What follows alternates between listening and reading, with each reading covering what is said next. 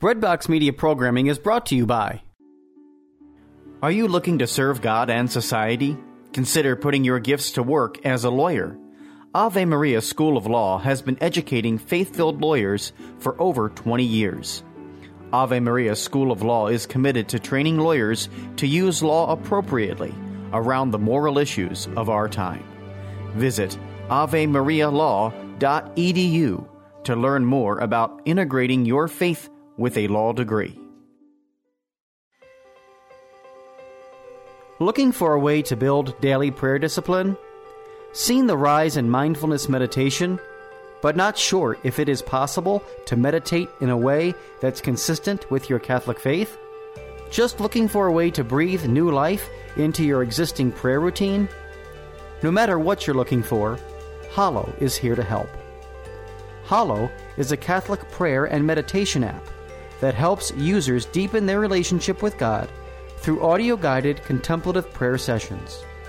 From meditations on the daily gospel to the rosary to daily examens, Hallow has something for everyone. Hallow is the #1 Catholic app in the U.S.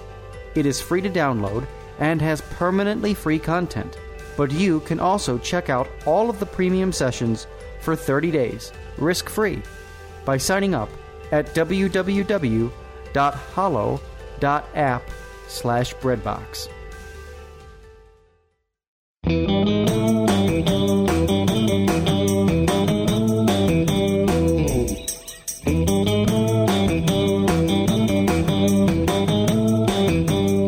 Well, hello, everyone, and welcome back to another episode of Lisa Hendy and Friends.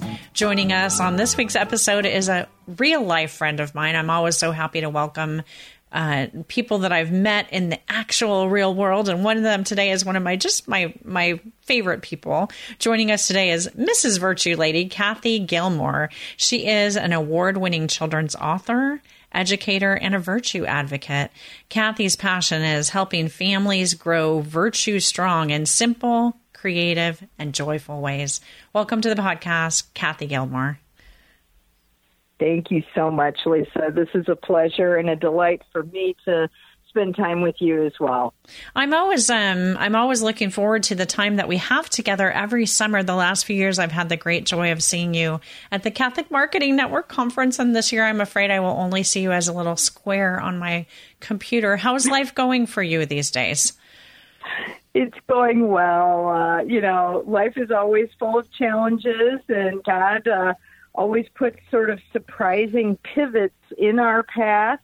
But I think that's where we end up growing stronger in virtue. It's the boulders we have to climb over that give us the muscle to go forward. So, it's all good in a weird way. Yeah, it's so interesting. I think that's what kind of being a person of faith kind of helps you have that perspective. And it's one of the things that I've always appreciated about you is your positivity. We're getting together today to talk about this amazing project that you've created, the Miss You Virtue Challenge. And I've known you as someone who has shared and taught about a passion for the virtues for the last several years.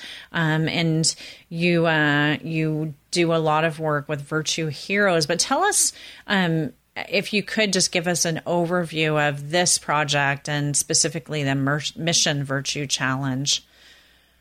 Yeah, like so many people in the last few months where things have been kind of all our schedules kind of changed and so many things changed. I felt like God was really giving me an opportunity to focus on my little characters that have been in process of development for probably the last several years, probably 3 years, these tiny virtue heroes, these little animals and insects who will be icons, little ambassadors for virtue, each one of a unique virtue, to give children an imaginative way to connect with virtue itself, because virtue is a theological and an intellectual concept that's hard for kids to grasp in a practical way. So I wanted to give them these characters to be able to really kind of make a connection. Well, in the last few months, I realized that, okay, we need to give parents a practical tool to be able to cultivate that spirit of imagination, that holy imagination in children to connect with virtue. So the Mission Virtue Challenge has been born. And it is basically a dry erase magnet board that can go on anybody's refrigerator and be used as a, behavior incentive and reward system, just like, checking the little circles or putting little stars, that's, similar to many things that are out there. But the difference with this is that these fun little characters are in each little circle that the children can look at and follow along.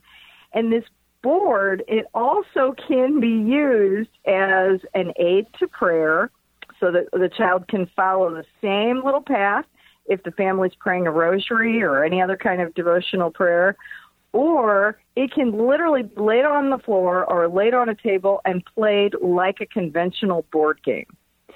So we're giving families a whole spectrum of ways to interact with this one little game and be talking about virtues and these little virtue heroes and these virtue characters the whole time. This is like one of those, but wait, there's more. It slices, it dices, it teaches about the virtues.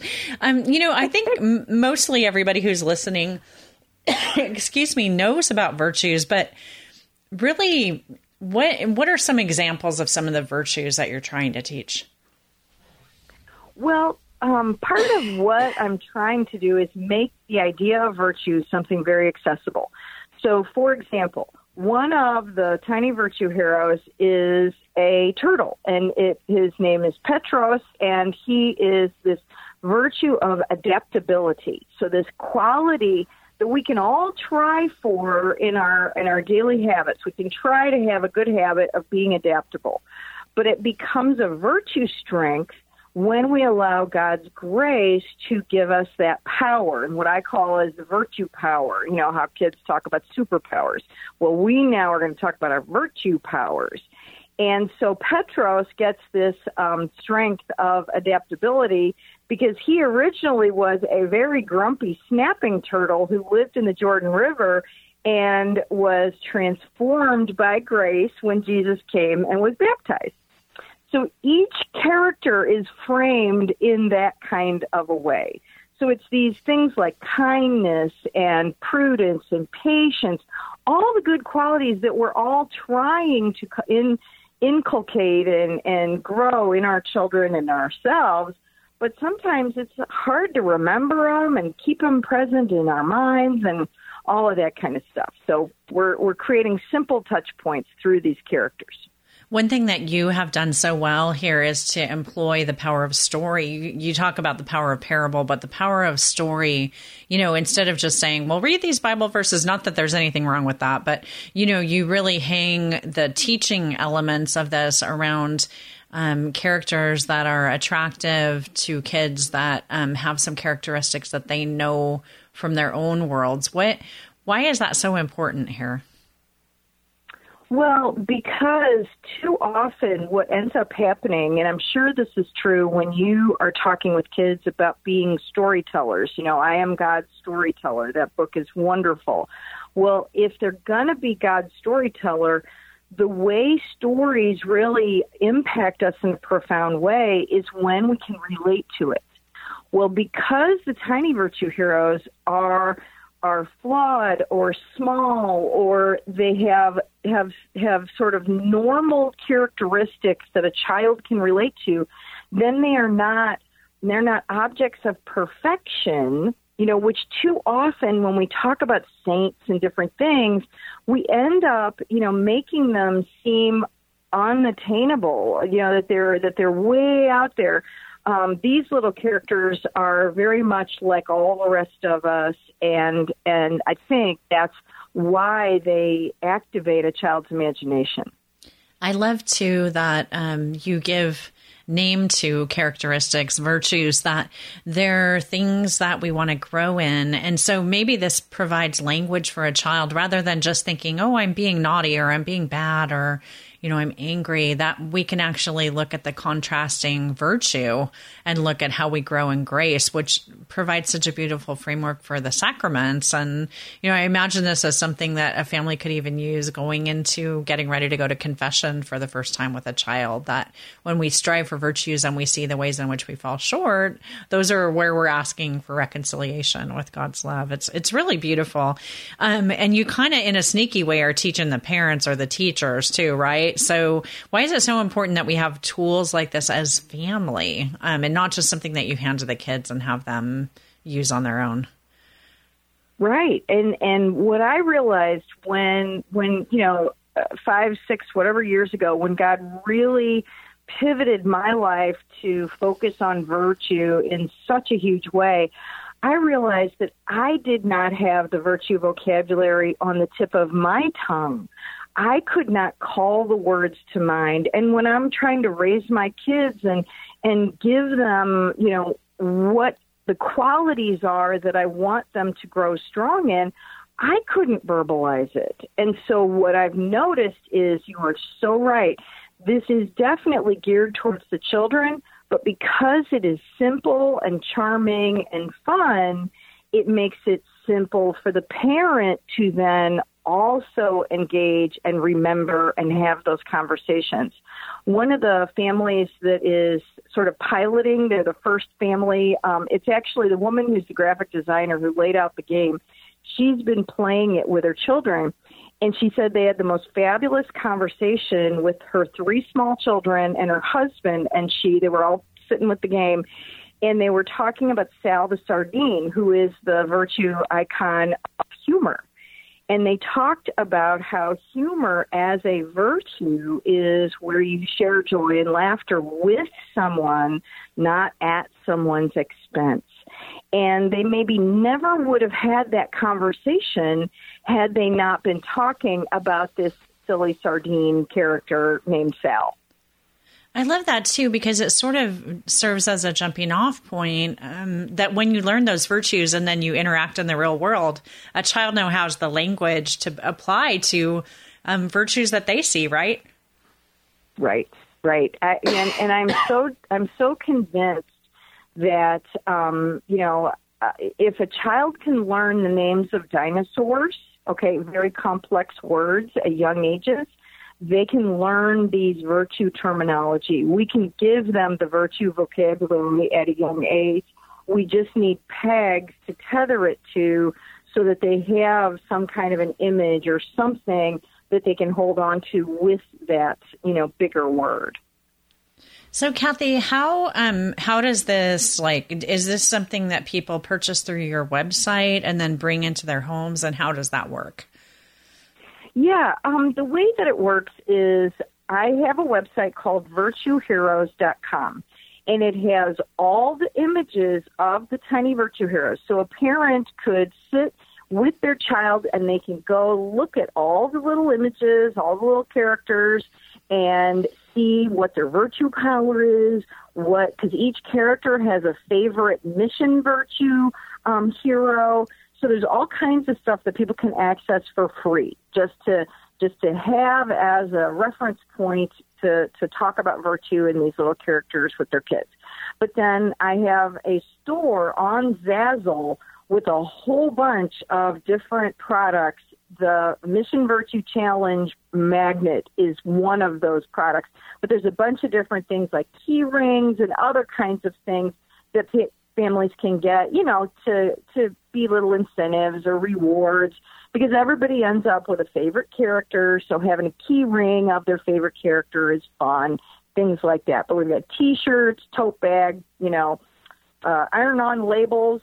I'm not making everybody buy licensee, clothing. I'm just selling the iron-on label. So if they want to turn any item in their house into Virtue Hero gear, they can do it. That's adorable. And the characters are so cute. I mean, you know how much I love stories. And as I was perusing the website, I was just like, oh my goodness, I know you have plans for books. And I'm just wondering how you developed these characters in your mind and what you hope to do with their stories.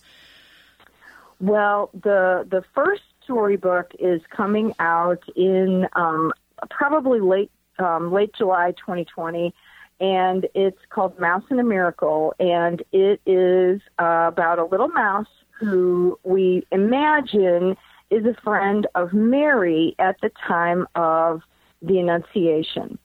And so if we start with the Annunciation, can you imagine where the other stories that follow might come next? Wow, leading us right through the Gospels from an animal's perspective. We're working our way, we will work our way through the mysteries of the Rosary. So the first beautiful. 20 stories actually all align in, not verbatim, but align with the mystery of the Rosary. And so the characters all flow from the story. So I'm picking characters that all are indigenous to Israel, that would have very naturally been a part of Jesus or the apostles' lives. The second storybook is about Devery the honeybee. Well, why? Because that's the story of the visitation. And what did John the Baptist eat when he grew up in the wilderness? Locusts and wild honey. Aww. So it's a honeybee that tells his story and the story of the visitation. And then we've got a camel named Amel that was with the wise men for at the story around the story of the Nativity, and Ziva, a little cow, it witnesses the presentation of Jesus, and Eli, a caterpillar, rides in Mary's basket the whole time while they're looking for Jesus and find him in the temple. Wow. So we've got a whole menagerie of adorable little friends that hopefully will make Virtue something very familiar and very desirable for kids. I love your passion around this and how it's like these are your friends. You've spent so much time with them in your head and your heart. And I'm sure, like me, when I'm working on a project, sometimes my characters wake me up at night and talk to me in my dreams. And I'm sure you have a lot of that going on here, too, because this is a complex realm you've created here. Oh, it is. This is, how we talk about the Marvel universe? Well, this is the Virtue Heroes universe, where Virtue is real superpower. It is supernatural power from God's grace. And so we're gonna reboot all our children's thinking about what superpowers are. I'm determined. I love it. I love the determination, and I love the purpose of it. It's absolutely genius. And, it's interesting. Somebody was messaging me on Facebook recently about just this time that we've been through and how suddenly school and church are home based. And, we're emerging from that. But I wonder if some of the lessons that we've learned as parents and as family are, to stop ceding so much control over the faith formation of our children to others, and really to reclaim this as not only, a responsibility, but also a joyful thing that we can do together. And this is just the perfect tool for that. That's my hope, is that within the family and within the school, we have been so submerged in so much, cultural, character-driven material that it's a shared experience between home and school, whether it's Clifford the dog or all these other kinds of things. Well, I want to create that experience that unites home and school, and that is fun, for our children's imagination, so that formation and imagination can actually be integrated together. Beautiful. Well, Kathy Gilmore, always such a joy to chat with you. And I definitely want to point people over to virtueheroes.com. We'll have that as well as the link to the Zazzle store where you can get all of the wonderful Tiny Virtue Heroes merchandise as well. And Kathy, any kind of closing thoughts that you want to share with our listeners before we let you get back to work? Well, I just ask for everybody to, if they know of a teacher in a school or a PSR leader, these folks need practical and simple tools. And the more we can integrate between home and school for the kids and the families, the better off we are. So if you can help me get the word out and let the teachers and the school leaders know that this is something that's not expensive. This isn't a big program that somebody has to spend a fortune on. This is, it's very affordable and I think will be really valuable, So there we go. Awesome. Well, friends, we'll make it easy for you to share this. Definitely have all the contact information that you need. Kathy Gilmore, thank you so much for what you do, for being my friend in real life, and for what you teach me. I'm really, really grateful. Oh, thank you. I appreciate you so much, too. Well, friends, that is it for this week's episode of Lisa Hendey and Friends. We are going to have links to Kathy Gilmore's information about the Tiny Virtue Heroes and the Mission Virtue Challenge.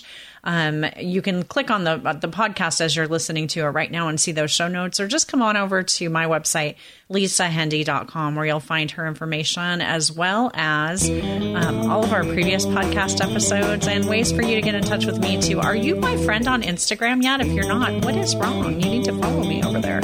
So I hope that you have an awesome week, and until we're together again next time, God bless.